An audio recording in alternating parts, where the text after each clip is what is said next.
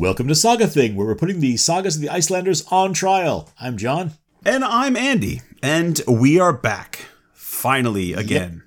Yep. So maybe we aren't much speedier in the summertime after all. Yeah. Speedier is a relative term, though.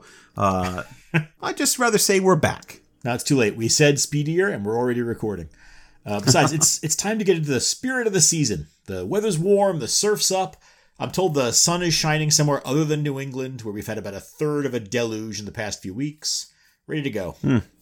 Ready to go, huh? A third of a deluge. What is a third of a deluge? I'm going to say 4 showers to a storm, 5 storms to a deluge, 10 deluges to a Noah. Meteorology is not just you making up scales of comparisons, John. I think you know that. That doesn't make any sense. I mean, a surprising number of things in life do come down to arbitrary scales of comparison. Besides, when I was a kid in New York City, the local weatherman was named Storm Field. This is actually true. Storm Field. Yeah, his father was Frank Field. Frank was also a New York meteorologist. It was like a father and son team. So I kind of feel like if a meteorologist is allowed to be called Storm Field, I wouldn't put anything past them. This may be one of the worst beginnings to an episode we've had. Good job, John. We're already recording, and people need to know about Storm Field, Andy. Do they? But all right. So when we're not talking about mid-level local news celebrities of the past, we spend our time here at Saga Thing reading our way through the sagas of the Icelanders. And right now we're in the middle of Fosbrodar Saga. This is the third episode of our discussion of Fosbrodar Saga. Or it's the second part of our discussion. I think that's another way of putting it. Because that's a horribly confusing way to put it. Confusing but accurate. It's accurate. Okay, this is the saga of two friends, Thorgir Halfvarsson and Thormod Bersason. They're sworn blood brothers, but as Thorgir became more and more unpredictable, Thormod decided to dissolve their partnership. Unpredictable is one way to put it. Yes. See, Thorgir began speculating about which of them would win in a fight to the death. Thormod didn't see it coming. I'd call that unpredictable. Anyway, once the partnership broke up, Thorgir kept their ship and continued adventuring, while Thormod went home and worked on his dad's farm. And the saga broke up too. A couple of chapters following Thorgir, a few following Thormod, back to Thorgir again. Yeah, so that's why we've broken it up into 2 parallel stories. Last time on Saga Thing, we covered Thorgir up until his reunion with Thormod, and this time we're going to talk about what Thormod's been up to during his hiatus from Thorgir. And as we're going to see, the two brothers have been on totally different paths since they left each other. Right, and we sort of made up our own little bit of suspense with all this, because we ended the last episode with Thorgir visiting Thormod's house to find Thormod with some damage to his eyes and a badly injured right arm.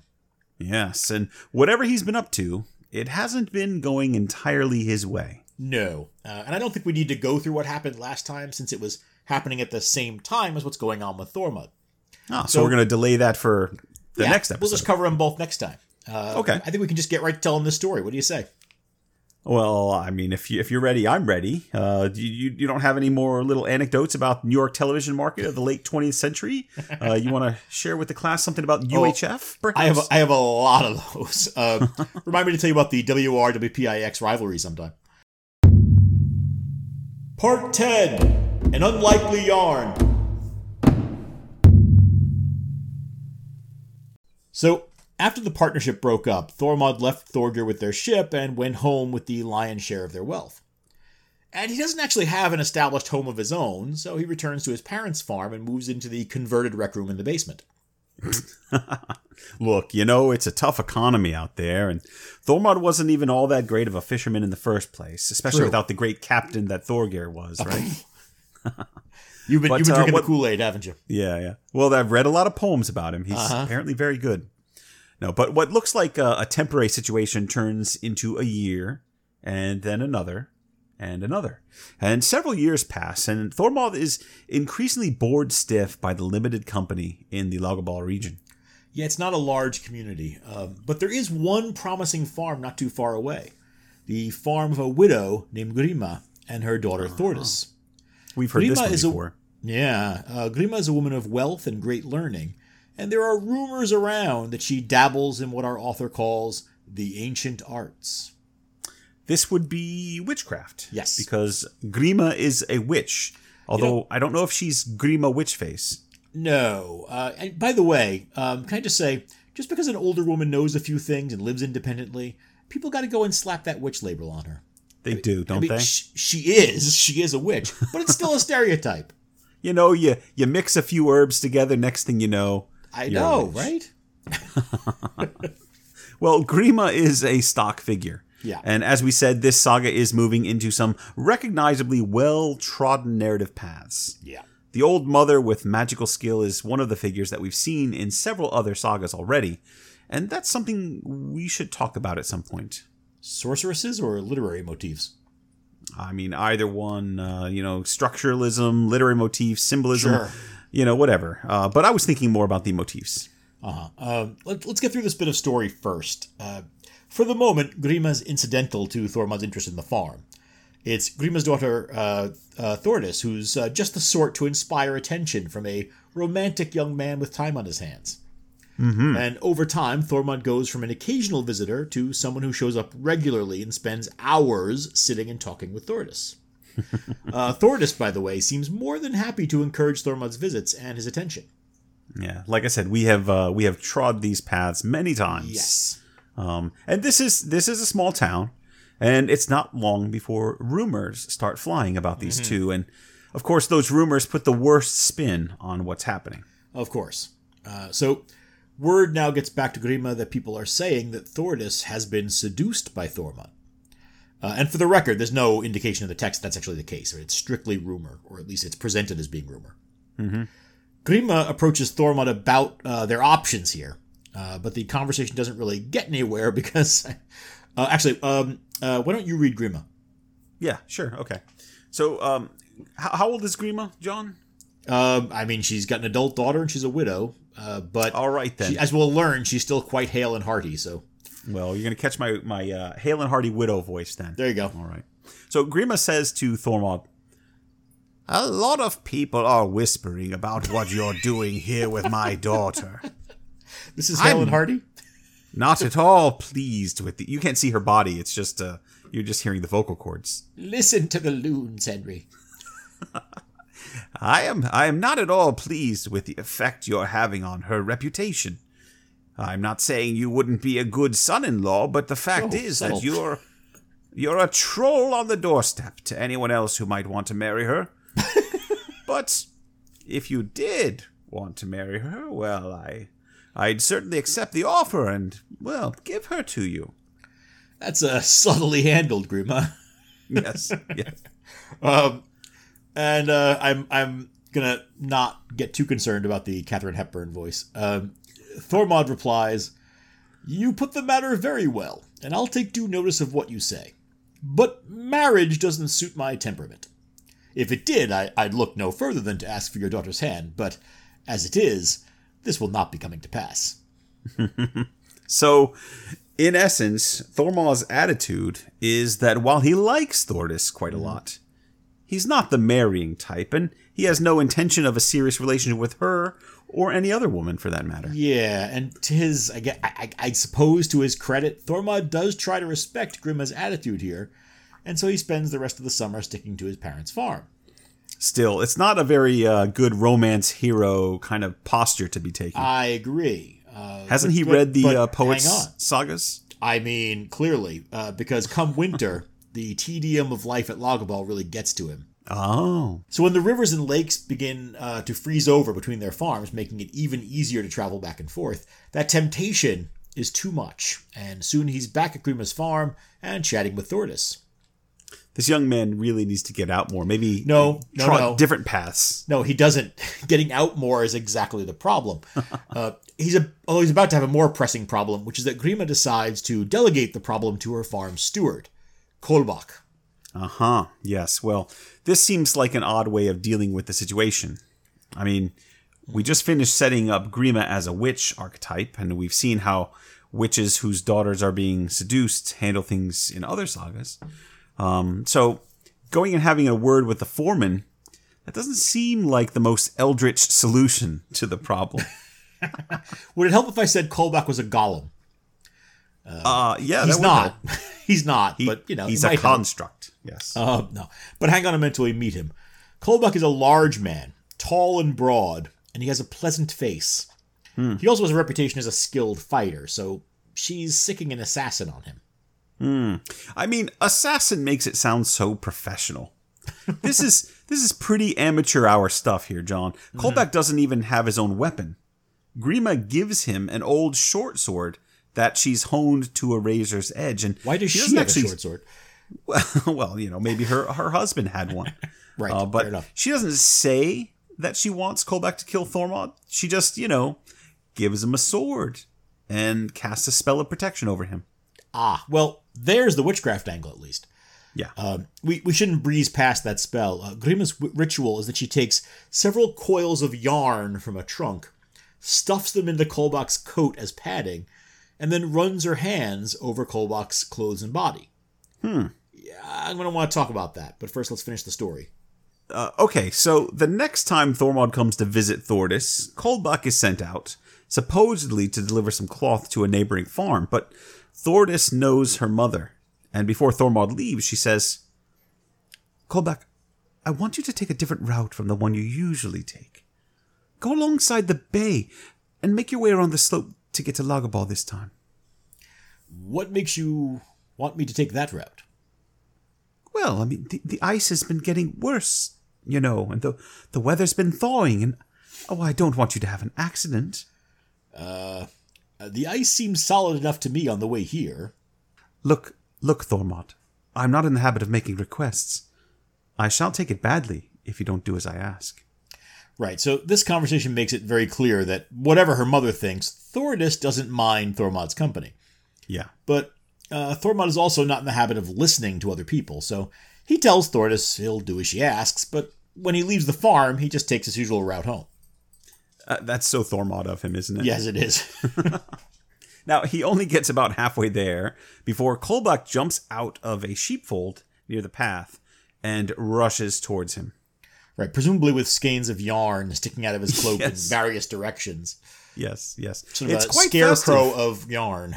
It's quite festive, really. Yeah. But Thormod can't really enjoy it because Kolbak's decided not to waste time on words. In fact, he's already attacking. Oh. He catches Thormod flat-footed, hacks at his right arm, leaving a deep wound. Thormod staggers backward, throwing his shield down and drawing his own sword with his left hand. Yeah. But he's definitely a righty. And so he has to use both hands to try to aim his blows while he tries to return the attack. And although he does manage to gain the upper hand and strikes several times, he somehow can't seem to penetrate Kolbak's flesh or cloak. Well, I mean, there's so much yarn stuffed in there. And magic. Well, yarn and magic, and that is a potent combination. All witches know this. I mean, in this context, it's clearly understood that it's Grima's magic that's turning the blows away, but you make a fair point. I don't know what the stopping power of a coat stuffed with yarn would be, but it's not nothing. It's definitely not nothing, but that's Also, yarn and magic is a potent combination. Sounds like a niche t-shirt slogan for a very specific demographic of knitting witches. I mean, if you think about some of our listeners, get on that. If you think about some of our listeners, I think yarn and magic, those two things go together for a lot. That's what I'm saying. A lot of them. I think somebody get on Topodico. Yarn and magic is a potent combination. Okay, I am betting that. Well, let's finish this fight. Well, that is the end of the fight. Well, I mean, not quite, because Kolbak lets Thormod wear himself out for a couple minutes, and then he says, "You know I can do whatever I want with you, Thormod, but I'll refrain from killing you right now." You chose the darkness, Thormod. I was born to it. What is this voice you're doing? It's Kolbak's new voice. Yeah, absolutely.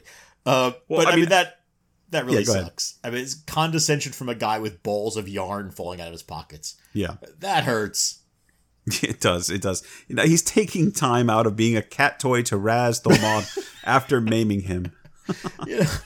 I knew one of us was going to make a cat toy joke. I just assumed it was going to be me. Yeah. And this is the image that we've got from the illustration that we've got from Jacob Faust, Scarpathan. Of course it is. _ illustrator. He's got an image of Kolbak standing over a very hurt Thormod, looking rather concerned. It's great. Balls of yarn falling everywhere. No, there's no balls of yarn, unfortunately. But there you go. So check out our show notes for that, and thank you to Jacob for putting that together for us. And the balls of yarn are implied. Yes, balls. Well, they're inside. They're inside, so Right. you can't see them. Anyway, at this point, Kolbak returns to Grima's farm and reports on what happened. Grima's annoyed that he let Thormod live, but otherwise rather pleased with how things turned out. It's not often that you have an assassin who is sent in the sagas actually achieve their goal. Good point. So I think credit to Although- Kolbak here. I mean, if we're going to call him an assassin, we can't really say he achieved his goal. Fair point. Fair point. But they almost always come back dead. So Right. You know, Which is, I again, see. not actually accurate. But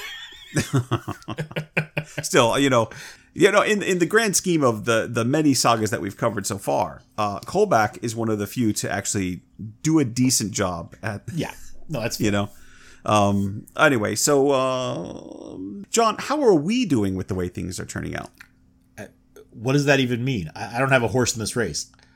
I mean, the literary analysis of this thing. I think we, might want to you break mean this what down we a do. little bit. What we theoretically do. What we theoretically do. No, there are a few quirks to this story that are interesting. But for the most part, we're telling, I think, a very familiar tale. Yes. There are going to be a lot of recognizable motifs and archetypes in this section of the saga. Well, I mean, as we've said a few times, Thorger's story was veering toward the outlaw hero genre in his chapters, while Thormod is well on the path to becoming a warrior poet. Yes. And that's a subgenre defined by some tightly structured story elements. And that means that we can start to anticipate a few things. For example, Yes. one thing about being a warrior poet is that they tend to have a longevity problem. Yes, they do. We've read a bunch of warrior poet sagas, right? Yeah, like 4 or 5, I believe. Maybe 6 if we're willing to stretch the definition of warrior poet just a little bit. Well, we have enough to look for patterns in the tradition, so let's do that. I made a list. Good for Gunnlaug you. Serpenttongue was a warrior poet. How'd his story end up? Oh yeah, Gunnlaug. I mean, it's been a while, but I know that Gunnlaug fell in love with Helga the Fair, and then he fought a duel with his rival Hraven the Poet, and they both died tragically. And then, well, and then we outlawed them both, so maybe Yes, it wasn't so yeah. tragic. Very good. And Hallfrid? That is Halfred the Troublesome Poet. Yes, he fell in love with a woman as well. Her name was Kolfina, I think. Very good. Kolfina it is. He also had a rival, Gris Samingson.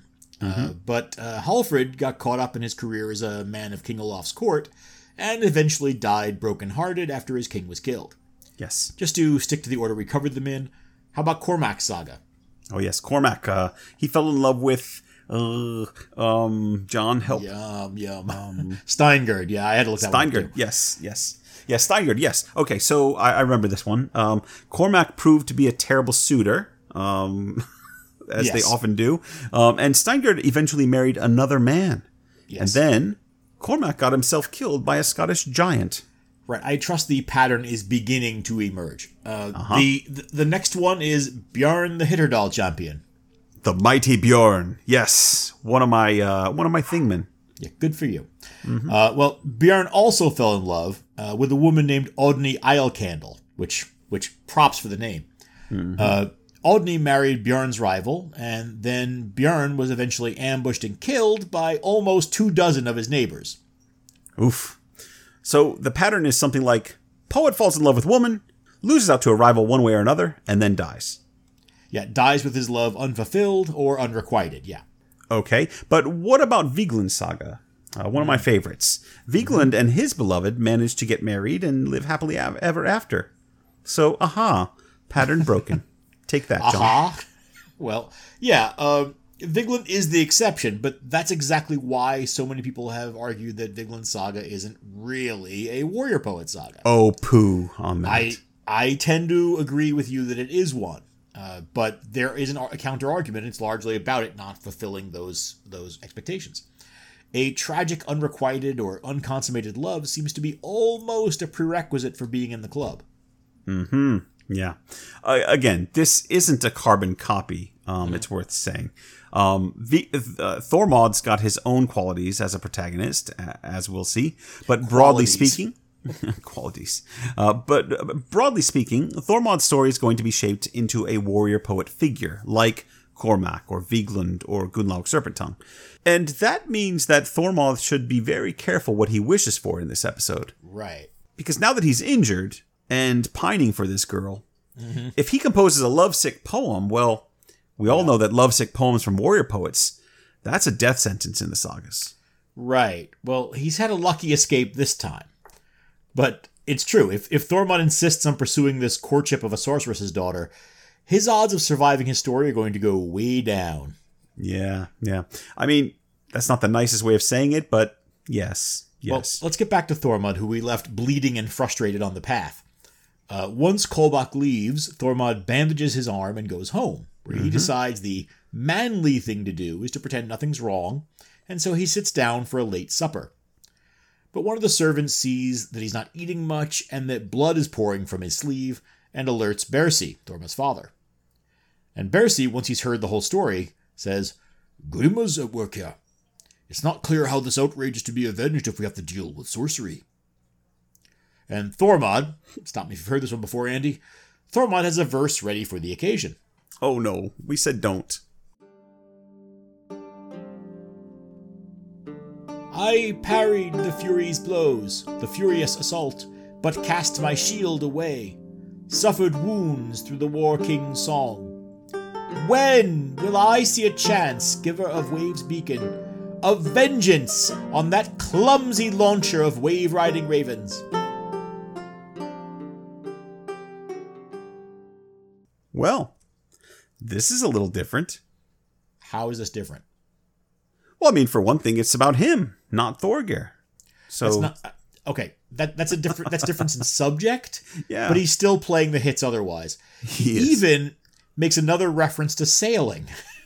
Although they're a sailing people, John. What do you expect?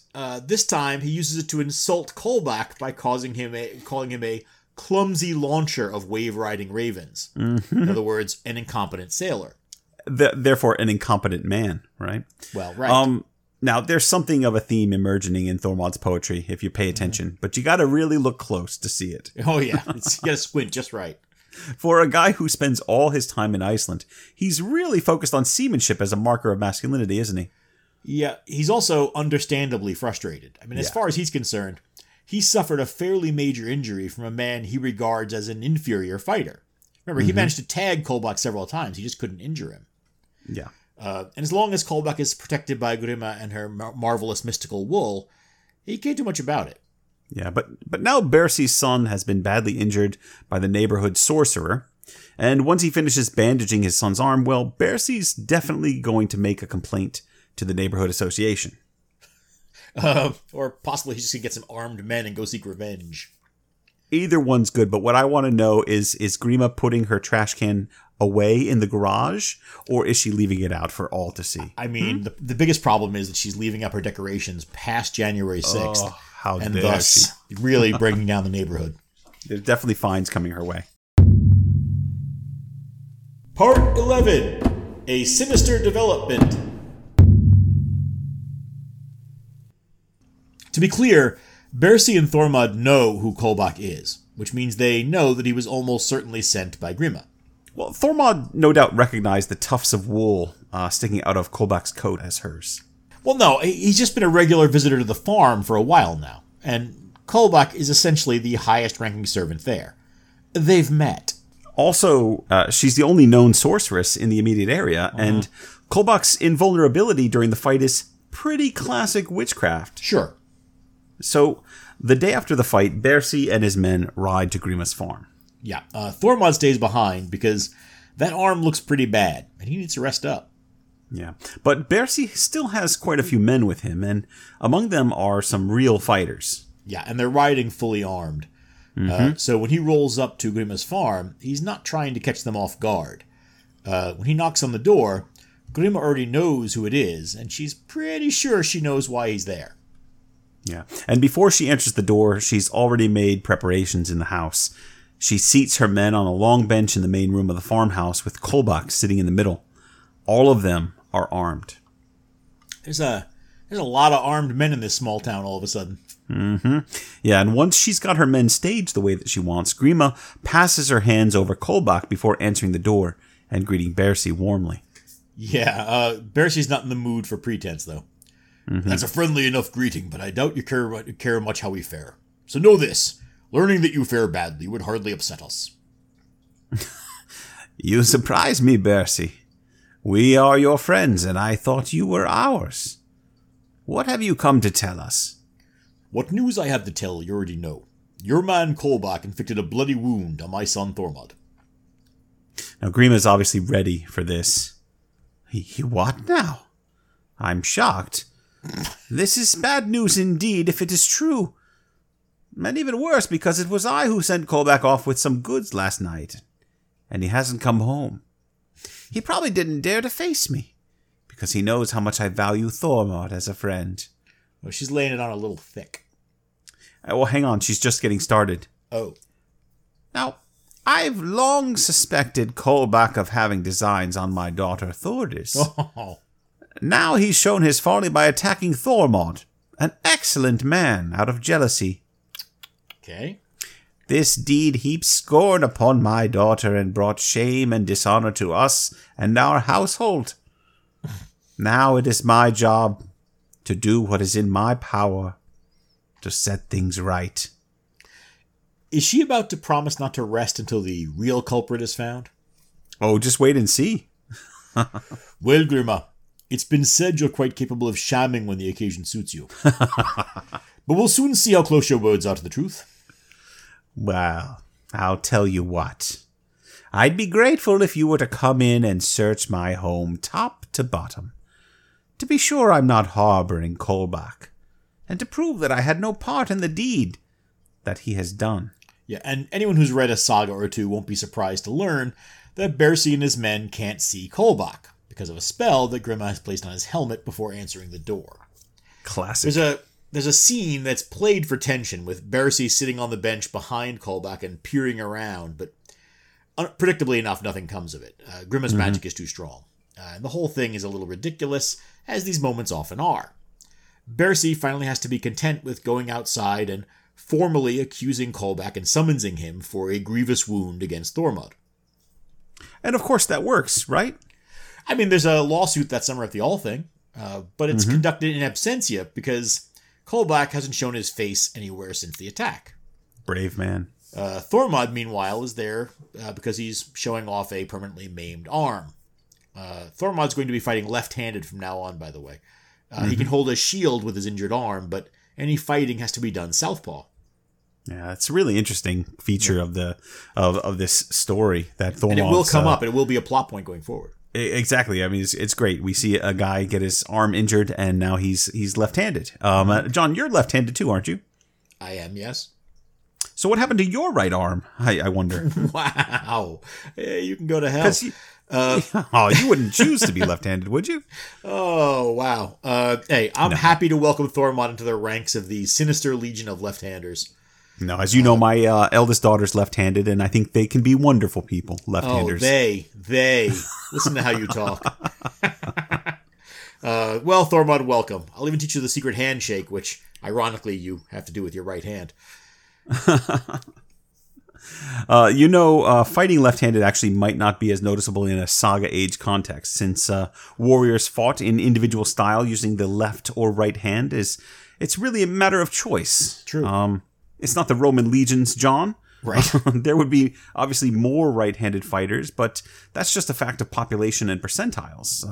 And we've seen a few fighters who are accomplished at using either hand or both hands in combat. Yeah. And it's not Inigo Montoya style either. It's none of that I am not left-handed stuff. These are people who are legitimately equally skilled with both hands. But that's not Thormod, though. No. He's going to be at a disadvantage from this point forward, which plays to Thorgeir's, thoughts on the subject of what happens if they fight each other. But he's still strong enough to be an effective fighter. Yeah. But his days of physical dominance are probably over. So far, Thormod's story is following the warrior poet formula, and he's just turning out to be not great at it.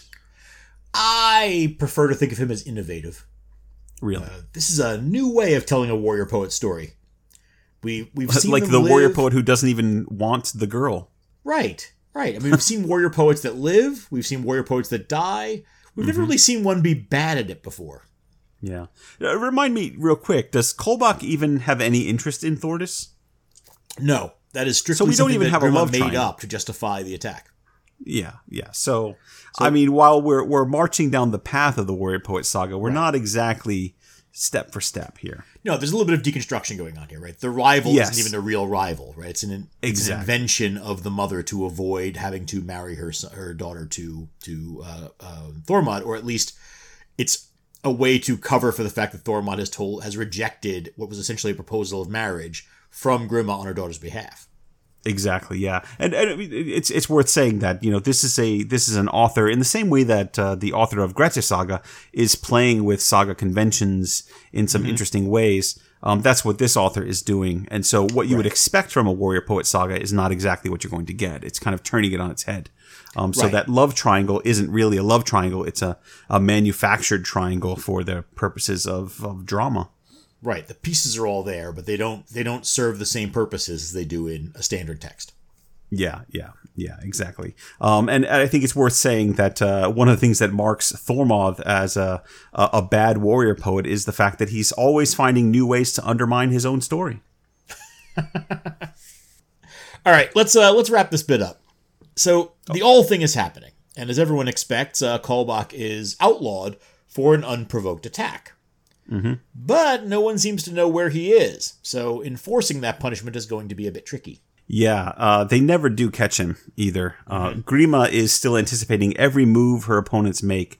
She's really a remarkable figure. Yep. If you look at all the moves she makes and just the intelligence with which she approaches this conflict. So anyway, she calls Kolbak to her and tells him, "Well, I expect you'll be found guilty and likely outlawed for life over this, so I want to give you two things. First, a passage out of Iceland and your freedom. You're no longer my servant, Kolbak. You will leave Iceland a free man." It's kind of a classic good news, bad news scenario, isn't it? Is my bad, Kolbak. Let me see what I can do to make it up for you. You're free now. No, I mean, I guess it depends on Kolbak's attitude towards Iceland. I think there's probably a lot more opportunity on the continent if he heads that way. But he's obviously thrilled to be a free man, as any servant would be. And Grima also stakes him a bit of money and gets him passage on a ship heading to Norway. So not too bad for him. Yeah, there's a bit of kerfuffle over that last bit. The ship's captain, Ingolf, is an acquaintance of hers. But he also knows about the attack on Thormod, and he's worried that having a legal mess like Kolbak the Outlaw on his ship will bring bad luck. Bad luck in the form of a few ships worth of men looking for a fugitive called Kolbak. Yeah, waving pitchforks and torches in the air. The usual. Yeah, something like that. Now, Ingolf the skipper is finally convinced to help, partly by the strength of his friendship with Grima, but mostly by the 200 pieces of silver that Grima slowly dumps into his lap while they negotiate. Well, I mean, that is a convincing argument. Remember, that's the same argument that the widow Sigrafjoth used to placate Vermin the Slender after a couple episodes ago when Thorgr and Thormod killed two of Vermin's followers. Yeah, a lap full of silver carries a great deal of rhetorical weight, apparently. I think it still does these days. But that's true. This is yet another recurring element in the saga. There's a certain kind of cynicism about people's integrity and how fragile integrity is when money gets involved. Yeah, insert trenchant observation about modern world here. So Ingolf sold his soul for 200 pieces of silver, or 6 2/3 Christs. Well, that's actually a lot. Well, inflation. So once all of that is settled, things go smoothly, and Ingolf does get Kolbak out of Iceland and out of the saga in one piece. Kolbak later joins up with a Viking ship's crew and becomes a successful raider, so good for him. It's a nice happy ending for our pseudo-assassin. Someone should write a saga about that guy. I mean, that'd be great, but we've got Thormod and his damaged sword arm. Yeah, but what's Kolbak up to? No. Before we move on to the next section, there's something I want to point out quickly. You hinted at it a moment ago. We talked a couple episodes back about the number of strong-willed women in this saga, and Grima definitely belongs on this list. Yeah. Think about how many sorceresses we've seen in the sagas, and how few of them actually get away with whatever they're doing. Grimm has been one step ahead of Thormod's family the entire time. Ultimately, their only compensation is to outlaw a man whose situation is measurably improved by outlawry. Yeah. Yeah, we can probably say that Kolbach got a better compensation deal out of this than the man that he wounded. Yeah. On the other hand, Thormod at least gets the public honor of having his assailant outlawed permanently, and he actually takes that outlawry. Right. And I'm just going to say that presenting that as on the other hand was in poor taste. Yeah, I mean, the settlement isn't nothing, right? The outlawry isn't nothing. So Thormod gets honor, but he gets it at a fairly heavy cost. But, I mean, he did manage to fall in love and escape injured but alive. Maybe he's broken the warrior poet mold? I mean, I still question whether he really fell in love, but, as long as he doesn't go falling for anyone else, everything should be fine. Well, about that. Part 12, Kolbrow's Poet. Okay. Now, this next part it's an important bit of Thormod's story. As opposed to all the irrelevant nonsense we've read up till now? Those are your words. So, once his arm is more or less healed, Thormod returns to working on his father Bersi's farm. But he's finding it a bit dull. And so he jumps at any chance of a trip away from the farm, even for a minor task. So one day, he and his crew of farmhands sail out to an island where Bersi has a fish drying shack to collect stockfish for the farm. But their small ferry boat runs into bad weather halfway there, and they take shelter in an inlet near Onardalr. And that's where they wait for the storm to pass. Right, and that's why it's so important not to start one of these trips until you've checked in with Stormfield and the Eyewitness News Weather Center. Stormfield? Again with this. Yes. No, actually, as you know, having been there a few times, the weather in Iceland is notoriously changeable. In fact, if you rent a car, you have to sign paperwork that says, hey, pay attention. I will not be an idiot. Yeah, and I won't let the door be blown off when I open it willy-nilly. No, it's not unheard of to get caught in unexpected bad weather. That's just the way things are. Right, I know, but reading the weather is one of those skills that's kind of indispensable to a ship's captain. I mean, these things are powered by oar and sail. Knowing which way the wind's blowing and whether the wind's going to be filled with hail when it blows is kind of important. Well, I mean, this is a storm, but true, it is a narrative detail that shows up a lot. Once more, we see that neither of the Sworn brothers is really terribly good as a ship's pilot. You know, I can't remember if we've ever talked about stockfish on here before. I mean, we've talked about dried fish, I think. Yeah, but I mean, not how they get that way.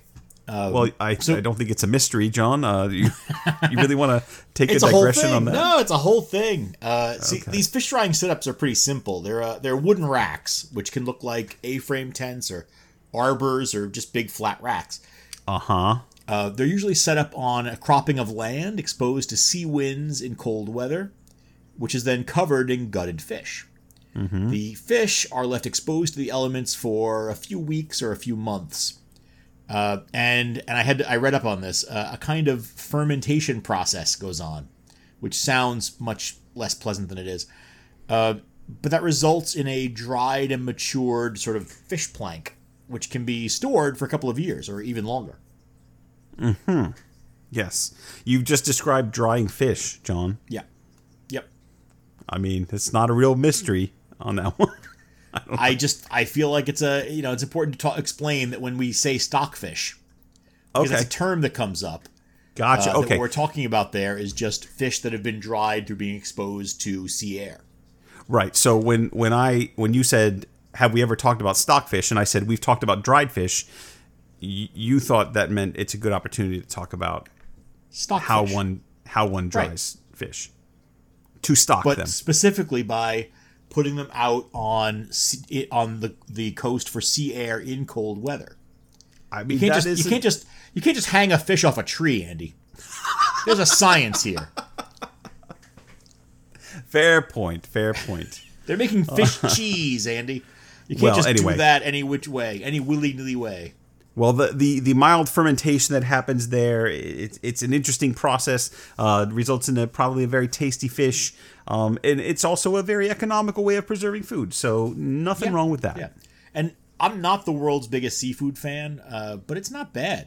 It's strong, but it's not bad. A little salty, but most not really. I mean, you have to kind of, you want salt, you got to put that. You got to really kind of do that. It's that's the whole thing. Is that it's a really there is no more easy way to preserve food because you don't actually need to add anything. True. Whatever salt is being added is coming from the ocean air. John, ask me real quick. Say something like this. Say, hey Andy, have you ever had any stockfish? Have you tasted it before? I'm sorry. Is this part of is this a bit you're doing? No, just go ahead and ask me. See what happens. Hey Andy, have you ever had stockfish before? No, John. No, I grew up in Ohio and Miami, Florida. I didn't. No. Oh, see, I actually live right near Cape Cod. I didn't even have to go to Iceland to try stockfish. Oh, really? What did they just have it hanging off of the A-frames no, you around? You can get like these dried fish bits in grocery stores. Oh, can you now? Yep, it's quite good. All right, give me some of that stockfish there. It's not bad. I've never tried the Icelandic thing though of like serving it with butter. I haven't tried that. Do you put the butter on the fish, or you just? I believe so. Yes, that is what is done in Iceland. Again, I have not done it, but I understand that is a thing. John, I can sense the emails coming in right now. I believe that is a staple of traditional Icelandic cuisine. Excuse me, Irish cuisine, Icelandic cuisine. It's okay. I don't know how often it's eaten by younger generations in Iceland, but I know that many generations, including people who are still of the older generation alive today, use that as a staple food. Stockfish and butter. Yes. Okay. Well, those of you who are younger generations of Icelanders, and those of you who are older generations of Icelanders, go ahead and send us the emails. Let us know what kind of stockfish you're eating and what you're eating it with. And is it salty or is it, fishy? I don't know. What does it taste like? And maybe it's a little fishy, Andy. you might not be surprised to hear this, but it's a little fishy. Well, next time John and I are in Iceland, you can invite us over and we'll eat all the stockfish you've got. That's absolutely. All right. That was an even more pointless digression than usual, but it might have got us some stockfish in the future, John. There you go. A free meal. Right. But the problem here is Thormod didn't actually get to the storehouse. He didn't actually get to the stockfish. Excuse me for trying to add a bit of fishy flavor to the show. Carry on. Where were we? Storm Inlet, camping out. Oh, that's right. Yeah, he was out trying to get fish, and the storm hit. Yes, exactly. Yes, they're camping out. So after a miserable time in their makeshift tent, Thormod wanders up the beach to the nearest farm, which was once owned by a man named Glum. But Glum died not long before, and his widow Katla and their daughter Thorbjorg are running the farm now. And they also have a group of female servants, John. Yep. So maybe you see where this is headed. Yeah, a little outcropping of Amazonia right there. Right, yes. Oh, naughty Zoot. Oh, God, no. Now, Katla sees him approaching. I go for strong, independent warrior women, Andy, and you go for fetish girls. I'm not pointing any fingers. I'm just saying. I'm just thinking of a lonely night in a storm, caught out there, absolutely stumbling upon a group of women, and Zoot comes to mind. Yeah. Anyway, evil, naughty Zoot. Katla sees him approaching the farm and welcomes him right away. And she's heard of Thormod before and knows of his family, but this is their first time meeting. Right, and Katla brings Thormod up to the farmhouse where he meets Thorbjorg. And the author gives us a thorough description of Thorbjorg. Thorbjorg was a courteous woman, but hardly accounted a beauty. Ooh. She had black hair and black eyebrows, and was therefore called Kolbrun, or Kolbrow. She had an intelligent look to her, a good complexion, a slim build, and well-proportioned figure of medium height, though she was a bit splay-footed. What? Okay, first of all, that's a lot of detail. Yes, it Second, is. Splay-footed? Yeah, I know. It's a thing that actually comes up surprisingly often in the sagas, though. They're very interested in how a person's stance comes across. That's interesting. I mean, we do have a question that we haven't answered yet, but it asks about body types of women, preferred body types of women in the sagas. I believe Stephanie asked this question. We never got to it, but what do you think, John? That one. Yeah, we should get to that one of these days. Yeah, one of these days, maybe we could. I mean, we've already, in this episode today, we've already referred to Odney Islecandle, which, when I did the research on that nickname, it's almost certainly a reference to her figure. Mm-hmm. This is also a reference to a figure. We've also had, don't forget, Thorbjorg Shipbreast. I was just thinking also of her. Presumably a reference to a figure. It could be. Yeah, could be. Yeah. So maybe next time we tackle that one. Because I know we've got a couple questions for this time, but we should hit that now that we've got this nice lengthy description of this splay-footed, homely woman. I guess not homely. Well, it says she's got a good complexion, a slim build, a well-proportioned figure. Wait, no. Intelligent look, Andy. A courteous woman, but hardly accounted a beauty, I believe it says. Well, your superficial standards of beauty, Andy, are not what we're using my standards here. Of beauty and the saga standards of beauty might be very, very intelligent. Different. She's intelligent, dark-haired, with a good complexion and a slim build. I mean, that's a good woman. Anyway, it kind of feels like, as I look at that description again, it kind of feels like some of those in-depth descriptions of someone like Aile Skotlegrimson. Someone who's not conventionally beautiful, but has a compelling presence, and that's kind of how I see her. Yeah, and Thormod is certainly interested in her. Says, all that day he stole occasional glances at Thorbjorg, and liked what he saw. Mm-hmm. She would look at him too, and he was pleasing to her. Probably because as a splay-footed woman, she'd be very sturdy on a boat, and we know how Thormod likes his boat imagery. I don't know. You're obsessed with this. Am I, or is Thormod? But here's the real question, John. Yeah. What about Thordis? You remember her? Well, Thordis' mom did try to have him killed. I do remember that. But hang on to that thought. Yeah. So this turns into a multi-day flirtation. Mm-hmm. Each day, Thormod walks up the slope to spend the day with Thorbjorg and her mother, and each night he returns to his tent.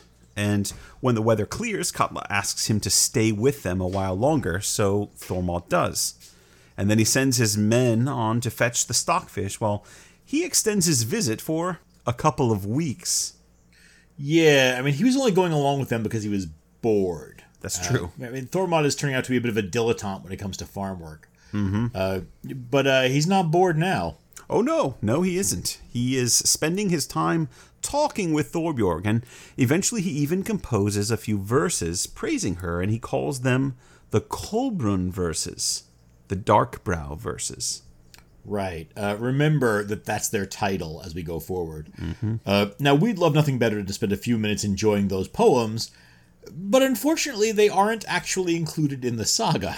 Yeah, which is a real missed opportunity for the writer, you know? Right, but use your imagination. You better make it good, though, because the verses are very pleasing to Thorbjorg and to Katla.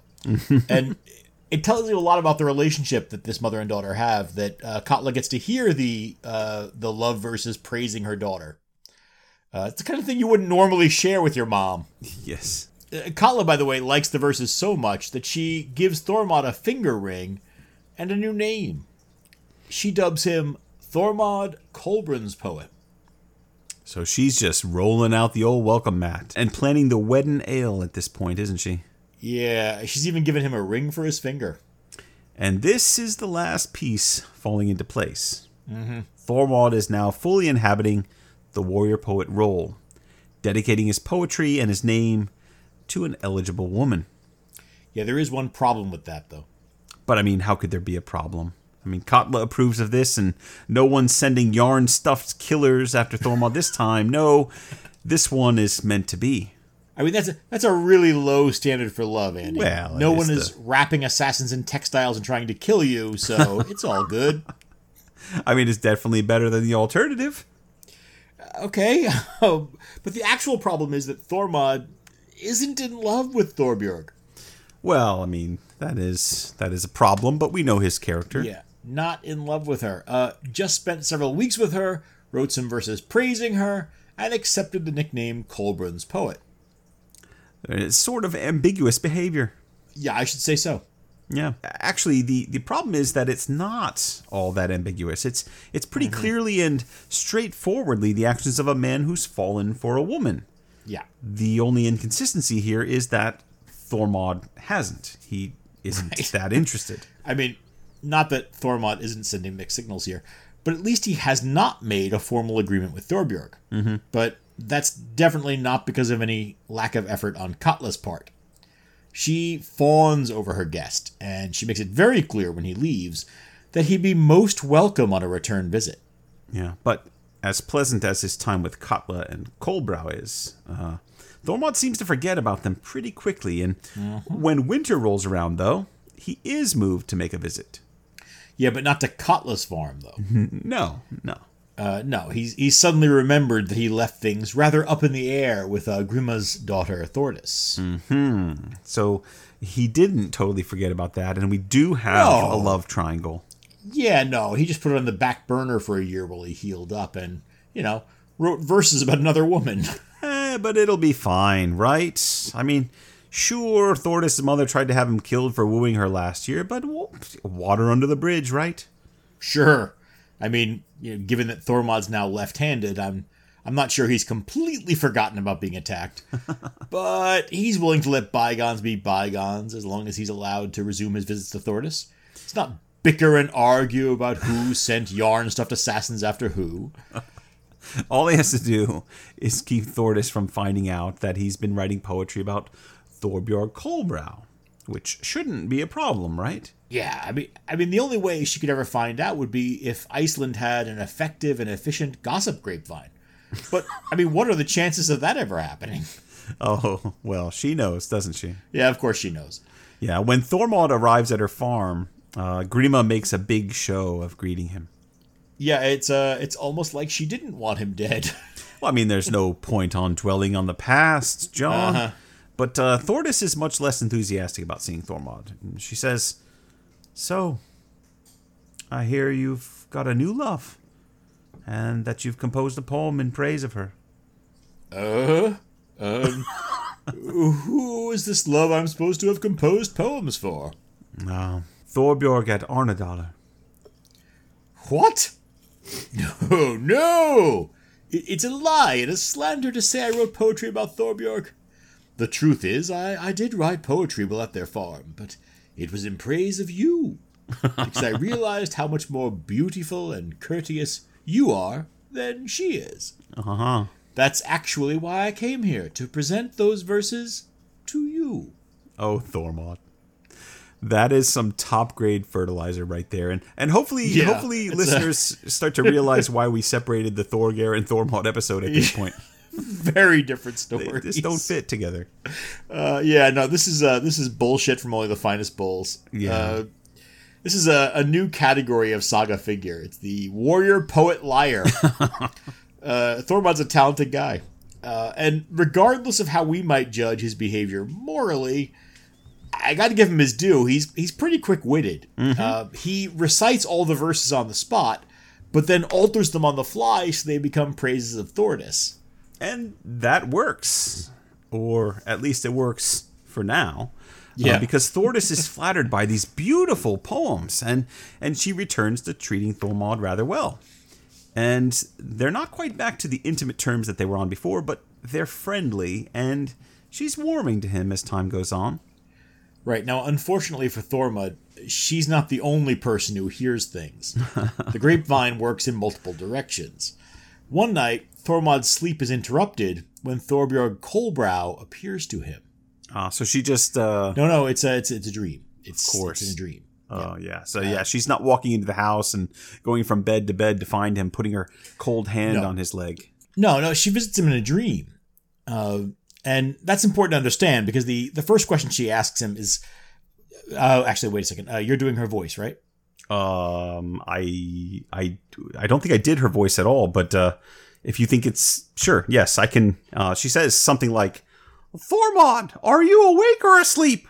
Wait, what is this voice? That's her voice. She's... What? No. No?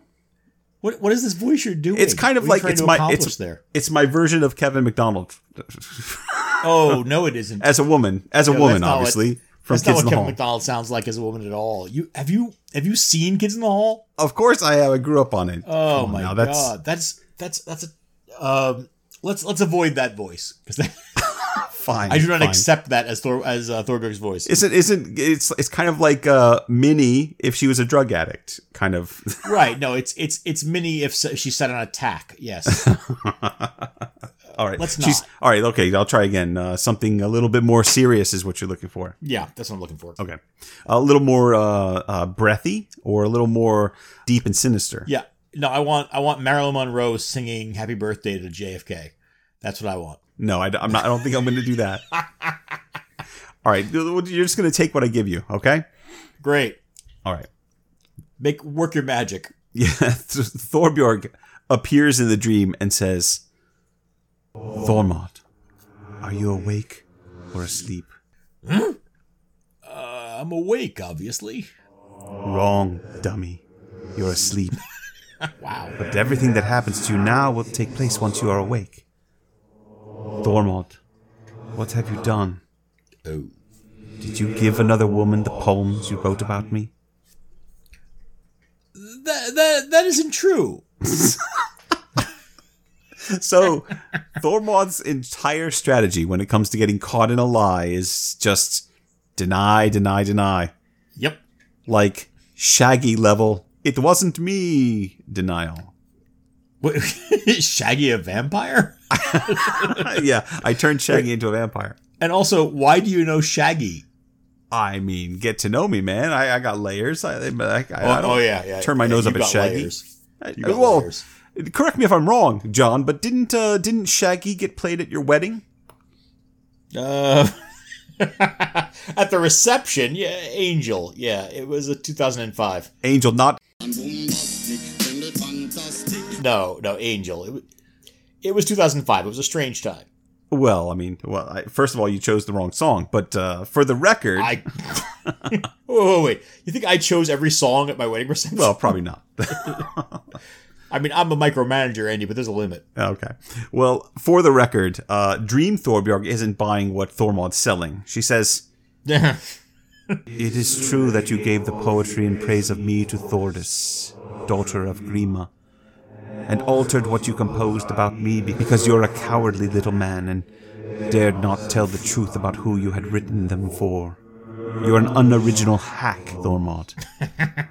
Now I will repay you for your treachery and lies."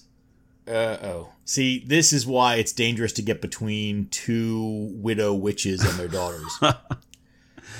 She says, "You will experience such great and terrible pain in your eyes that it will seem as if they are about to burst from their sockets, unless you publicly admit that you betrayed me and gave my poem to another woman.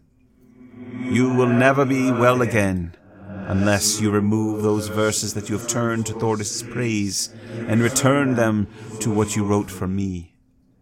And you shall never again dedicate them to anyone except the one for whom they were intended."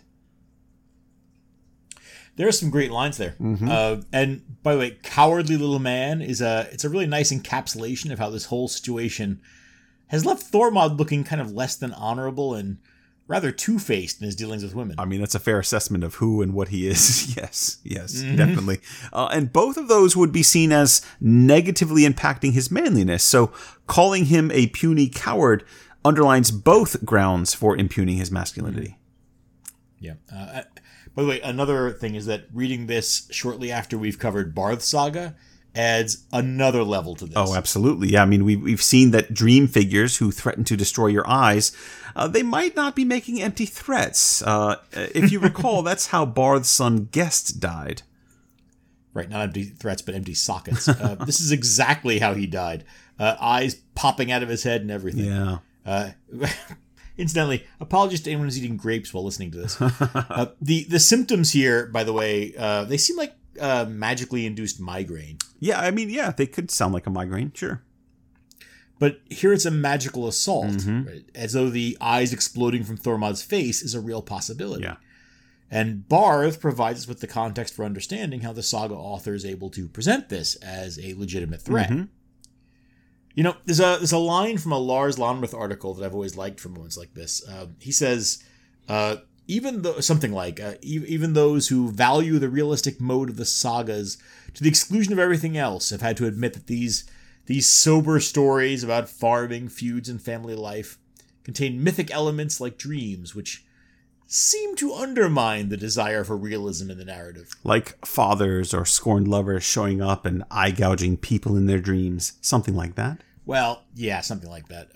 The thing is, and this is Lonmouth's larger point, I think, the sagas are often using these elements as a literary device, right? They're a way of foreshadowing something that's to come in the narrative. Mm-hmm. Yeah, something like those prophetic dreams that you love so much, right? Yeah. No, but this is the other kind of dream. This is the supernatural at work in the world. Mm-hmm. And it doesn't fit neatly into our explanations of reality. It tells a different kind of true story. In some ways, one that's less true. You know what I mean. I do. Its reality is partly based on attention to a karmic or ethical truth, rather than being strictly answerable to the possible. Yeah, well, I mean, I think that's absolutely true. I mean, we've all had dreams, right, that speak to something of our experience or our emotional state. Mm-hmm. I mean, I myself have dreams frequently where I am trying to get somewhere or I am looking for something and it is missing. And that always tells me that I have some kind of deadline, some kind of thing that had to be done or needs to be done. And maybe I'm getting too close to that deadline or maybe I'm past that deadline. So I think that the sagas through dreams like this, and this is a great example of the use of dreams in literature, it speaks to this kind of feeling that that Thormod has about something that he's done, that he feels guilty about. It speaks to his experience, and indeed, dreams are part of human experience, and therefore, is this really a break with reality, or is this something that's real? Right. No, I mean, it's quite human to seek narrative, right? To seek a sort of satisfactory conclusion to an experience. And that often flies in the face of our real experience, right? Your frustration with injustice that goes unpunished. Your frustration with interactions with other people that never come to a satisfactory conclusion, right? That dreams are where you seek resolution, where you seek conclusion. Mm-hmm. And the sagas acknowledge that, right? That dreams are where, through the supernatural, sort of karmic resolution can occur. I think there's a reality to that isn't about the historical reality of, experiences that can be documented. It's about the reality of how we think about our lives rather than our actual lives. Yeah, I think so. Dreams like this always excite me because I think they do speak to something of day-to-day life for a human being. But there's another thing that I think we should draw attention to.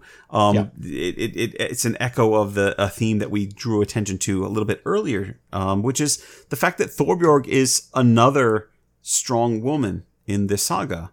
She's not just firm of character. She's not just threatening violent revenge, but actually she's kind of physically attacking a man who's mistreated her and behaved dishonorably towards her. She makes a real threat to assault Thormod, and she makes that threat in a dream, but she's able to follow through on it. Right. Now, albeit she's doing it with magic, but still, I mean, she's Freddy Kruegering him in a way that's undeniably intimidating. She's some kind of dream warrior. She's dream warrior. Wow. We're going to go straight to dream warrior. Well, of course. Yeah, no, I think technically speaking, the dream warriors were the ones who were fighting Freddy. No, but obviously she's not, John, she's not Freddy Krueger. She's a dream warrior who took control of the dream. If you remember the movie, it's one of my favorites of the Nightmare on Elm Street series. Mm-hmm. The dream warriors took control of the dreams and were able to fight back against Freddy Krueger. Right. That's so you're claiming talent. She's the heroin addicted punk girl? Is that what you're going for? I mean, if that works for you, yes, that's fine. I mean, it's not what works for me. I'm trying to make sense out of it because she is Freddy Krueger, right? She's the one attacking him through his dreams, and then it comes true in reality. Sure, I mean, we can interpret it any way you want, but John, at least we agree. if we can agree, at least we agree that the Dream Warriors film, Nightmare on Elm Street 3, is the best one. Oh, it's undoubtedly the very best one. And I think, I don't remember, John, when that particular film came out, but I know that I saw it in the theater, and I'm guessing I was something theater? like, I saw it in the theater. I'm guessing I was something like 9 years old. I don't know. It was like mid to late 80s. Hang on a second here. Yeah, my dad would, while you looked that up, my dad would, he knew that I liked horror movies because he found me downstairs one night when I was like 5 watching some alligator movie. I believe it was called Alligator, where an alligator was just, he came downstairs and I had wandered downstairs and turned the TV on, and I was real little. And he saw, I was just watching alligators eat people. And so he's As like, one this guy does. likes horror movies. So he would end up taking me to like things like RoboCop and Nightmare on Elm Street movies when they would come out. Jeez, God for bless. most of my life. And it's a real fond memory for me. Nightmare on Elm Street 3 Dream Warriors was released in 1987. So 87? you would have been 9 years old. Yep. I would have been 9 years old, and you were in your 20s or 30s. 15. No, thank you very much. I was 15. And I believe I snuck into this film. Did you really? I must have. I mean, it would have been rated R, right? Yeah. That one's definitely rated R. And yeah, I definitely sidled my way into that one. Oh, well, what a great work of... That's cinema at its finest right there. You know, now that I'm looking at this, and having looked it up, I didn't have 1987 at my fingertips, obviously. I'm looking at this cast. This is an impressive cast of characters. Well, who's in it? I mean, obviously you got Robert remember. Englund, right? Freddy Krueger, the one and only.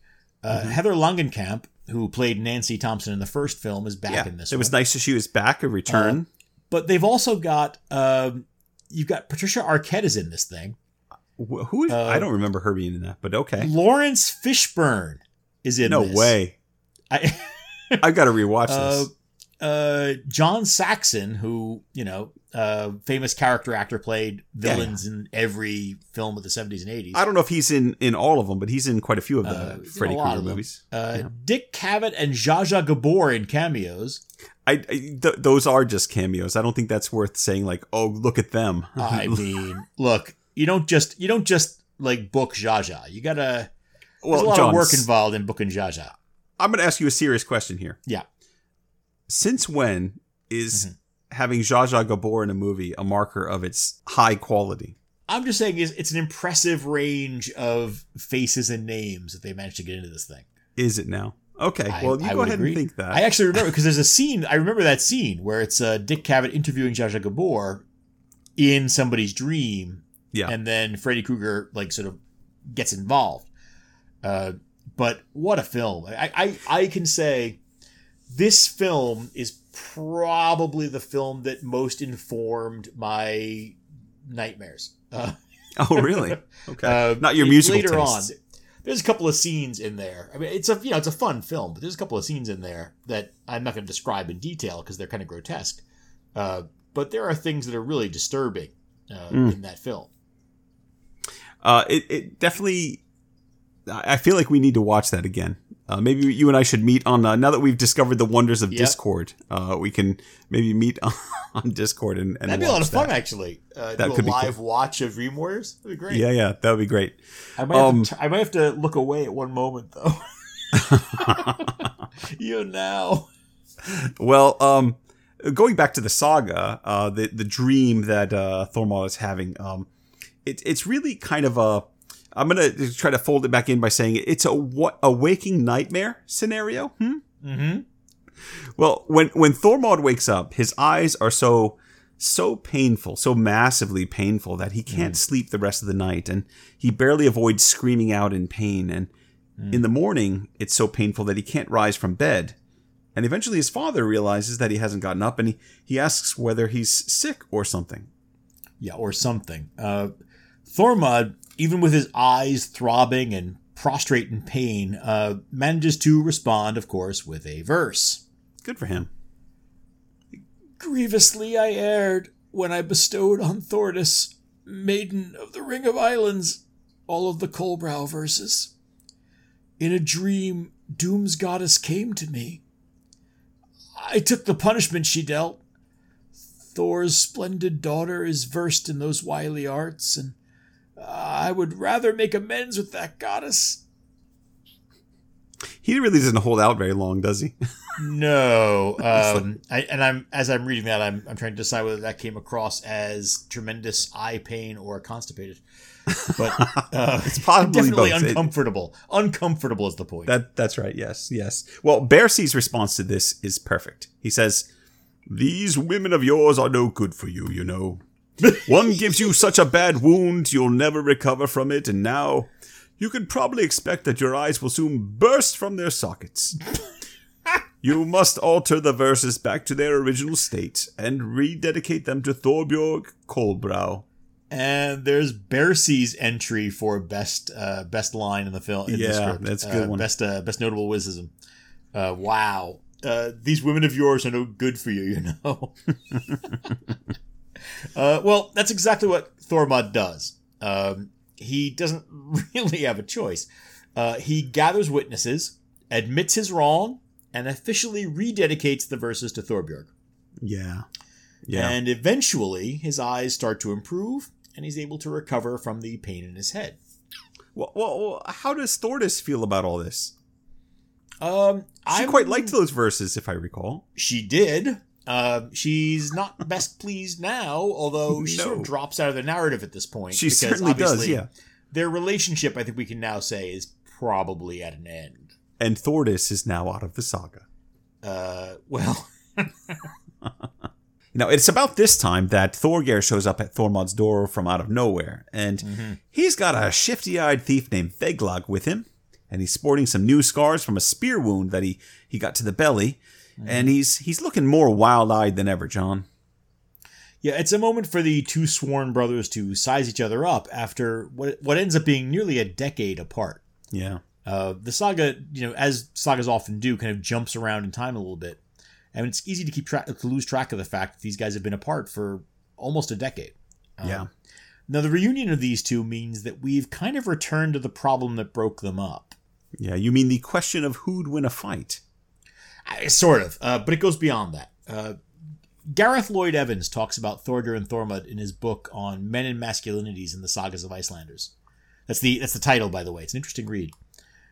He calls Thorgeir and Thormod an example of dyadic instability. In other words, a two-person partnership that doesn't rest on a stable or fully defined relationship. Their friendship is permanently under strain because of the felt need to know which one of them is the dominant figure.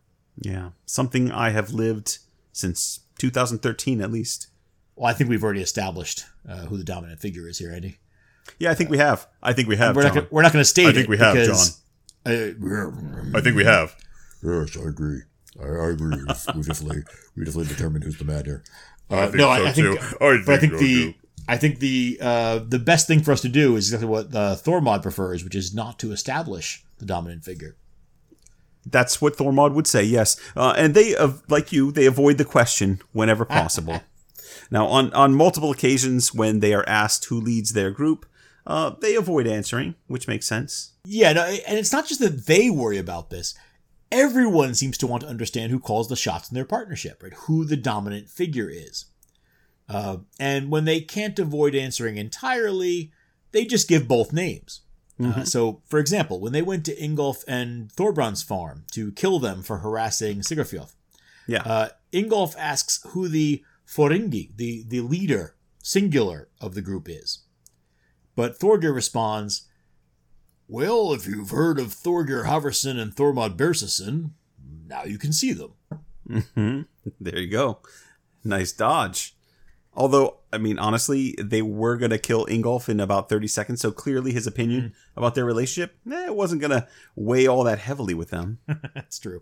But as we've been saying, that question hung over them in their own minds. Right? Yeah. Who is number one? Yeah. And when Thorgeir finally brought it up, Thormod recognized that it was the only thing that could destroy their partnership. Exactly, and he fled. Yes. Yeah. Now that they're back in contact, that question is still hanging in the air. Yeah. Like Saga thing with Andy and John. Yeah. Again, I think it's best that we just let that one hang. It's at least partly fueled by Thorgeir's need to prove himself to prove to himself over and over again that he's the toughest, he's the strongest, he's the scariest Viking on the fjord. Exactly, yeah. And Thormod's a warrior with a brain. Mm-hmm. Now, it's a Weasley brain that lies a fair amount, but he's a smart man, and he's much more given to interiority than Thorgir. Mm-hmm. He can't stop from calculating, and his calculation is that Thorgir is becoming dangerous to spend time around. And those characteristics mean that even though they're reunited, they'll still have to keep their distance from one another. Yeah, right up until one of them gets killed. Yep. All right. Are we done? Do we have time for a question or two, or are we done? Oh yeah, no, I think we have time. That's a nice spot to stop on the question of which one of them gets killed. But yeah, why don't we save that for next time? These false cliffhangers. That's right. Right. Just read ahead like 3 chapters, guys. You'll find out who dies. Exactly. Yeah, but for now, why don't we dig into the listener rune sack and see what has floated to the surface? Great. Could we have a metaphor that sounds less like a cesspit? Maybe a stew. It could be a stew. Maybe a gumbo. Maybe I'm close to all right. New Orleans now. What does the listener gumbo have for us today? Well, John, we have an email from Tyler. He sent it back in April. Mm-hmm. Actually, it came on April Fool's Day, so I'm not sure if this is a joke or not. But he apparently likes what we do here. Then it must be a joke. Yeah, that's what I'm thinking. It's probably the joke. But anyway, he says that he's been listening to the podcast while at work, and he's worked his way through Njal, and he's probably finished with that by now. Hopefully he is. It was a long one. Don't pressure him. No. But he's already got a degree. But he's interested in medieval history, especially that of Scandinavia and the British Isles.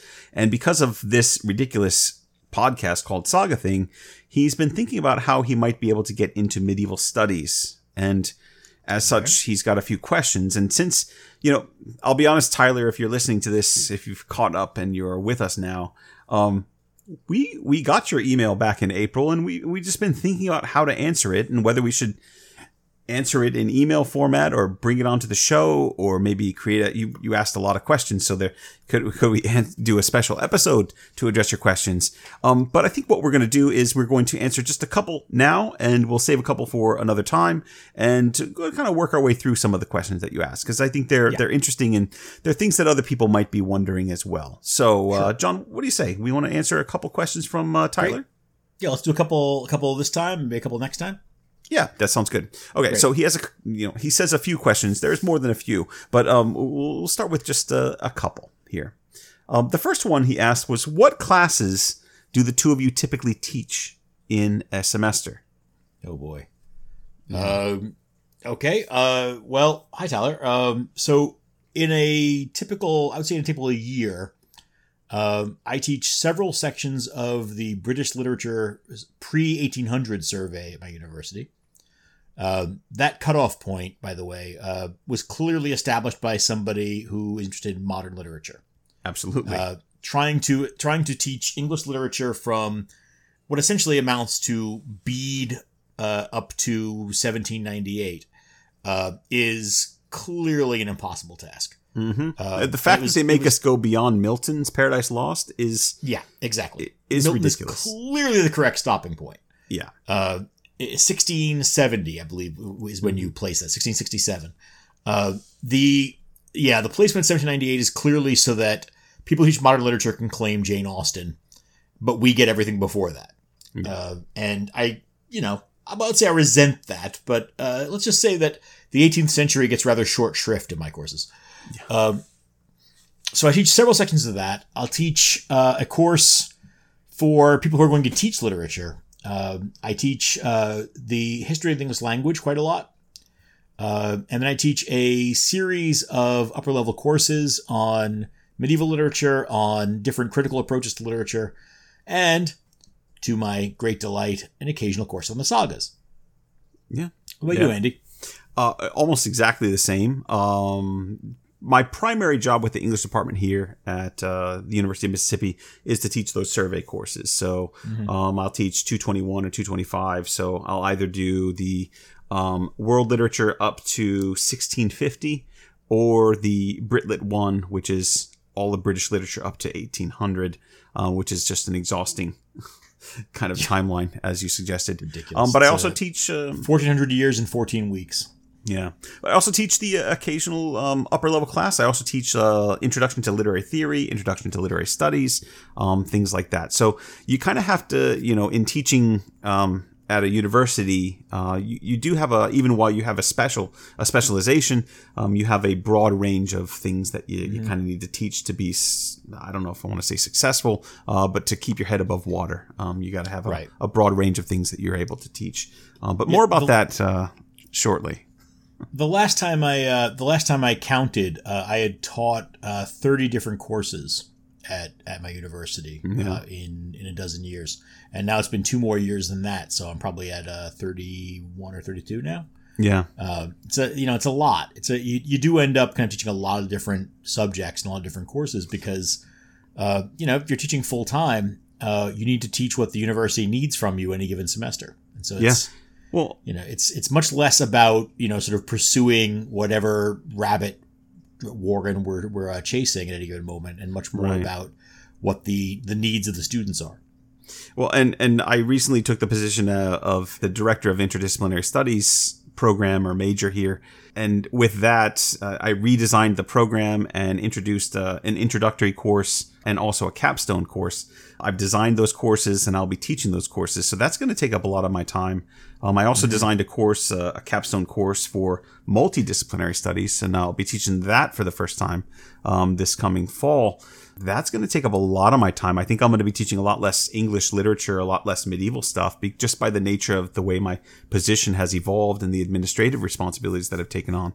So I think, we come in as medievalists and we grow as the university grows, and we grow with the positions we take and the responsibilities we take on. So that, it varies, depends on what's going on in a given year. Yeah. Another question. I think I've been very fortunate in that I get to teach mostly early literature, but yeah, it's you have to be available for anything. I mean, I've taught rhetoric and composition many times at my university because that's what was needed that semester. Yeah, certainly. And at Kent State, I taught a lot of composition courses. But how about another question from Tyler? He said, number 2, what classes so remember, he's interested in becoming a medievalist or experimenting with medieval studies as a major.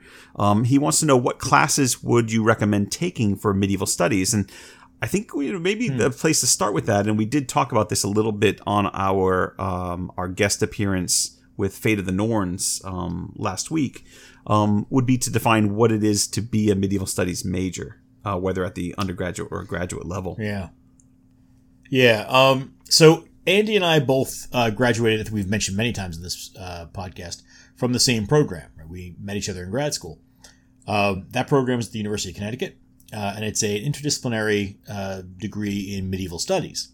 Mm-hmm. What that means is that for us, studying the Middle Ages meant studying medieval literature, but then also studying medieval history, medieval art, medieval languages, medieval philosophy, and so on. Most people who study medieval literature will do so within an English degree, and so their context for their study will usually be literature before and after, right? Renaissance literature, late antique literature, and so on. So it's about studying sort of literature lengthwise, its influences and its origins, rather than what we do, which is to study its contexts. Yeah. Which, that's not the only way to approach the literature. And, there are people doing great work who have had both backgrounds. But that just happens to be the background that we came from. That's right. And if the question is, what classes would you recommend taking for medieval studies? I would say if you're looking for an introduction to it, the place that I started, and I would recommend you start in the same place, is with languages. So, for example, I started my fascination with Anglo-Saxon England began when I took a course with David Johnson at Florida State University in Old English. And I followed that from Old English into a Beowulf class where you translate Beowulf for a semester. And that's where you learn the culture, you learn a little bit of the history, and you learn the language. That's the best possible introduction. My fascination with Old Norse is the same. My fascination with the sagas comes from taking an Old Norse course, and through the Old Norse course being introduced to the culture and the literature of medieval Iceland. So for me, the place to start is language. Right. And this is going to get to why it's always a mistake to ask two academics an answer to a question, because the answers will never be the same. My approach was through history. I was a history major as an undergraduate. That was my primary interest. And it remained kind of the lens that I studied literature through. And so for me, what interested me was the historical context for the things I was reading. Language was a tool I needed to pick up along the way in order to understand that literature more fully. But the fascination with historical contexts, with time and place, is what brought me to medieval studies. Yeah. So I don't think there is just one way to approach these things, but my way is obviously right. Interesting. Yeah, I mean, history is absolutely one of the central pieces to everything that John and I do. We do talk a lot about literary analyses and metaphor and structure and all that kind of stuff. But at the core, what John and I are both most interested in is the historical context within which the sagas fit. That's key. And we read far more books and articles that are historical or from historians than we do from literary scholars, probably. That would be my guess. Yeah, and I would say, to move to a related field, writers often talk about this. If you want to write in a field, if you want to write science fiction, for example, you don't just read science fiction, right? You read very broadly in order to be able to bring new things to science fiction, so that you're not merely iterating on things that have already been done. And I find that informs my approach to medieval studies. Right? I want to read as broadly as I can, as widely as I can. Not just read the things that already speak to what I'm interested in and know, but to look at things that might not immediately seem relevant or might not immediately seem directly connected, which is how I got involved with disability studies, for example. Right? It's not a field that automatically spoke as being relevant to the sagas, but as soon as you read the sagas and then read disability studies, the connections become obvious. Right? The number of injured people and maimed bodies in the sagas make for an obvious subject of study. But, in 2007, 8, when I started reading this, there's only really one or two publications out there on the subject. So, reading multiple disciplines and then sort of synthesizing those in your own thinking, that's really kind of, I think that's the healthiest way to approach any subject, is to look as broadly as you can for things to influence you. Yeah, that's right. This ties into his third question, which is, what sort of advice would you give to someone who is looking at working within medieval studies? Mm-hmm. I mean, number one, everything I said in the last 30 seconds, read broadly, read widely, don't be afraid to bring things into your work that don't seem obvious. If you're only reading things that come up when you do a document search for 3 keywords for your scholarship, you're probably not reading widely enough. Right? You need to think about how to read things or how to find things that might be not immediately useful, but might inform a thought that you're going to have down the road. Yeah. And I think also, really practically speaking, if I'm giving advice to someone who's approaching me about working within medieval studies, I would say you need to look at the job market. Go ahead and go to higheredjobs.com and check out what jobs are available for people with medieval studies backgrounds, whether that's medieval history or medieval literature. One of the things you're going to find is that there's not that many out there. And even within that job market, people who are lucky enough to get those jobs, English departments are shrinking. And that's certainly something to pay attention to. What is it that you are setting yourself up to do? And what other skills do you bring to the table that can allow you to play with the things that you love while at the same time maintaining a job, maintaining economic viability? So you can survive and support a family, buy a house, all those things that come with being an adult. Right. Adult in scare quotes. Yeah. When I went on the job market in 2006, 2007, there were single-digit jobs in medieval studies. And I guarantee you I was not one of the 8 most qualified people on the market that year. There's a certain amount of good luck involved, not just the kind of, I got lucky, but in terms of what's in the market that year, what people are looking for that year, the year you go out, what people are looking for the following year if you don't find something the first time. It's, and that doesn't have anything to do with how competent you are, how well informed you are about your subject. That's about, what people need on the market right now. Yeah. I don't recommend building your career around marketability. That's chasing a ghost, right? Because that will change year by year, because there are so few jobs that year by year it will change vastly. So I think mainly understand that going into a field like medieval studies means doing it for the love of the field and not assuming that it will be something that you make a living at. And that's, that's depressing. I'm not trying to make it sound harsh. I'm cognizant every day of how fortunate I am that I'm a working medievalist. Yeah. And that's, there are many, many very qualified people who are working excellent jobs outside of academia who are also medievalists, but are so dedicated they find time to do that work around and outside of other things that they're doing to make a living. I'm quite fortunate in that I don't have to find that extra time. I can spend my extra time doing something like creating a podcast, because that's because my actual day job is to teach this literature that I love. Yeah. And I think there's a lot of people who are very qualified and have taken degrees, and are doing work in the fields of museum creation, librarians, people who are working jobs anywhere in the public sector and are doing displays at the local library, or are creating books for children about the sagas, or about whatever subject they follow.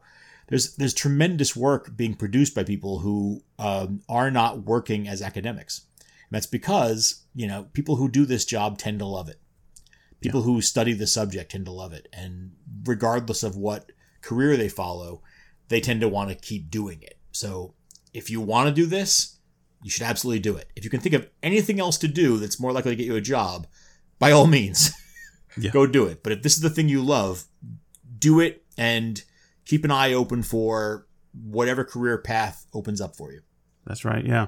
And I would just add to that, there are kind of two paths that you can go on with a degree in medieval studies. And one of them is certainly very academic in nature. It's a tenure track job, writing articles and creating new knowledge. And that's a beautiful thing to do. It requires long hours of studying and writing, and trying to get blood from stones. And another is a somewhat more social engagement, which is teaching. And obviously there's a blend between the two, but there's usually either a teaching track or an academic scholarly track. And I've shifted over to more of the teaching track, and John also is far more of a teacher. He chose a career in teaching primarily, and public outreach, which we do with this podcast. These are things that are very important to us, and so that's kind of the path that we have chosen, and we love it very, very much, and we get paid to do something that we love. So our degrees have paid off in ways that are very, very much worthwhile. So there's a lot of joy to be had through all of it. Right. And I think, ultimately the decision about whether or not to pursue the study of medieval literature or advanced degrees in medieval literature shouldn't come down to whether or not you think it's going to get you a lucrative career, because it's not going to do that. No, it won't do that.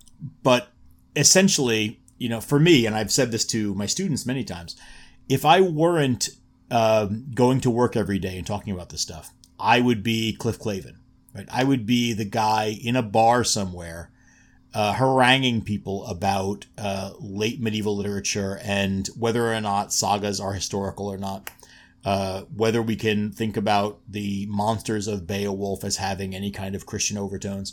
These are the kinds of things I would be spending time talking about in bars and becoming very unpopular in doing so. As we speak, John, in just a couple of days, the the Green Knight movie comes out, Sir Gawain and the Green Knight, with God, Dev don't Patel. get me started.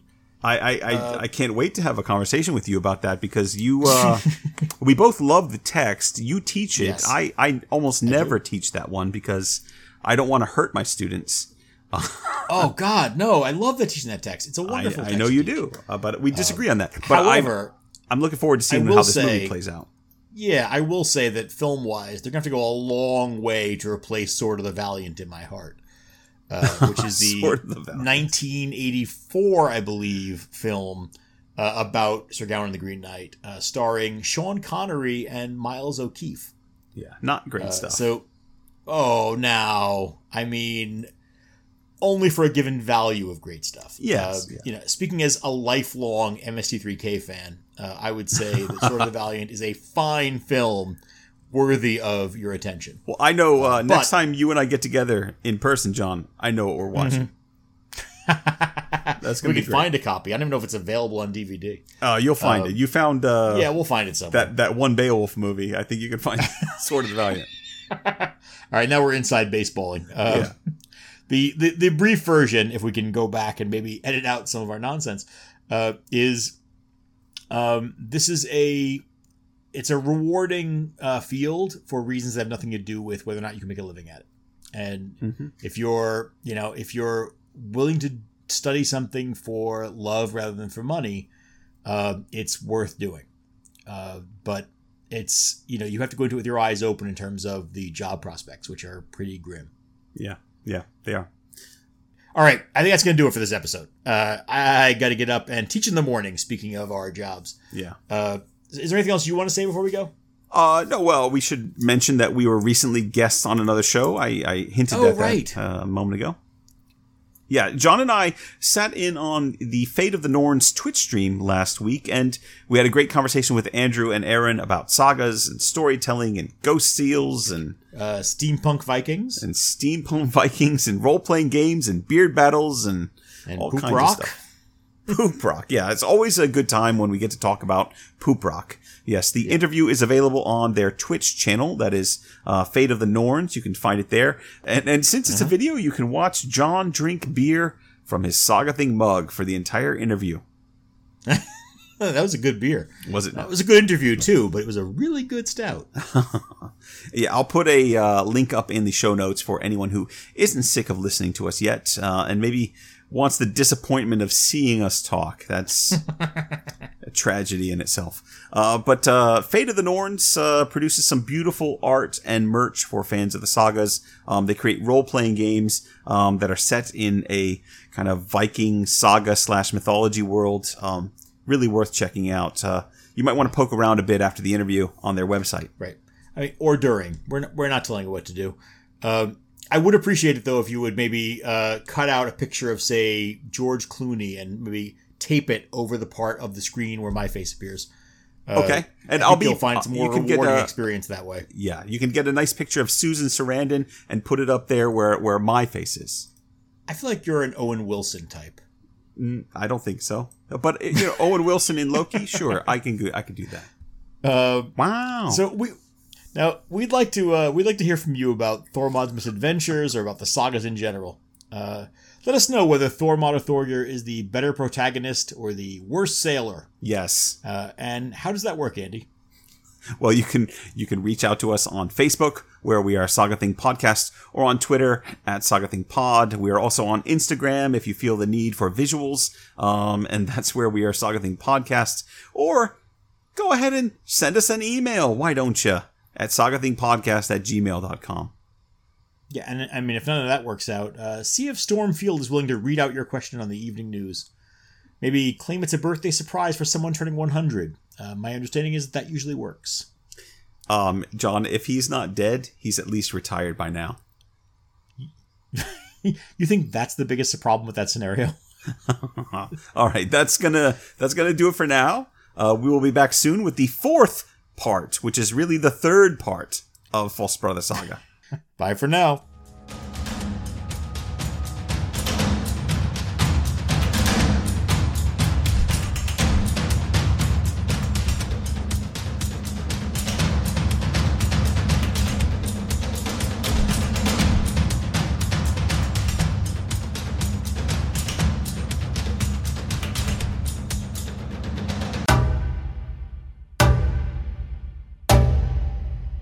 your superficial standards of beauty, Andy, Look, are not my, what we're my using standards here. of beauty and the saga standards of beauty might She's be very, very different. intelligent. She's intelligent, dark-haired, with a good complexion and a slim build. I mean, that's a good woman. Hang on a second, I gotta just check something. Hey, Wendy, I'm not starting the laundry, don't worry. can you stand up straight for me? Let me see your feet. Let me see. No. No, she's not splay-footed at all. They're Let's- facing straight forward like a goddess. Oh, Lordy. We're going to cut, I hope, all of this. No, probably not. Probably not.